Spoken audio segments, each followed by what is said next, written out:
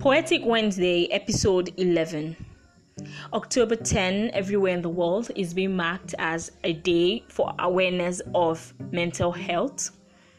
And I just wanted to support that cause by reciting a poem I wrote, which I titled Whole Again. For anybody going through any kind of mental health, please try as much as possible to talk to somebody. Try as much as possible to get the right medication for yourself, and do not give up the fight. You are not alone, and you can definitely pull through this. Here goes my poem.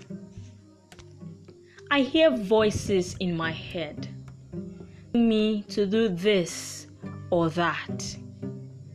I struggle to live each day, wishing I were dead or numb, so this pain can stop and I can be whole again.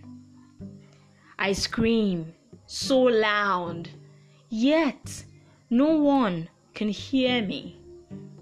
I've lost my voice, but even with tears streaming down my face, I keep whispering, I just want to be whole again.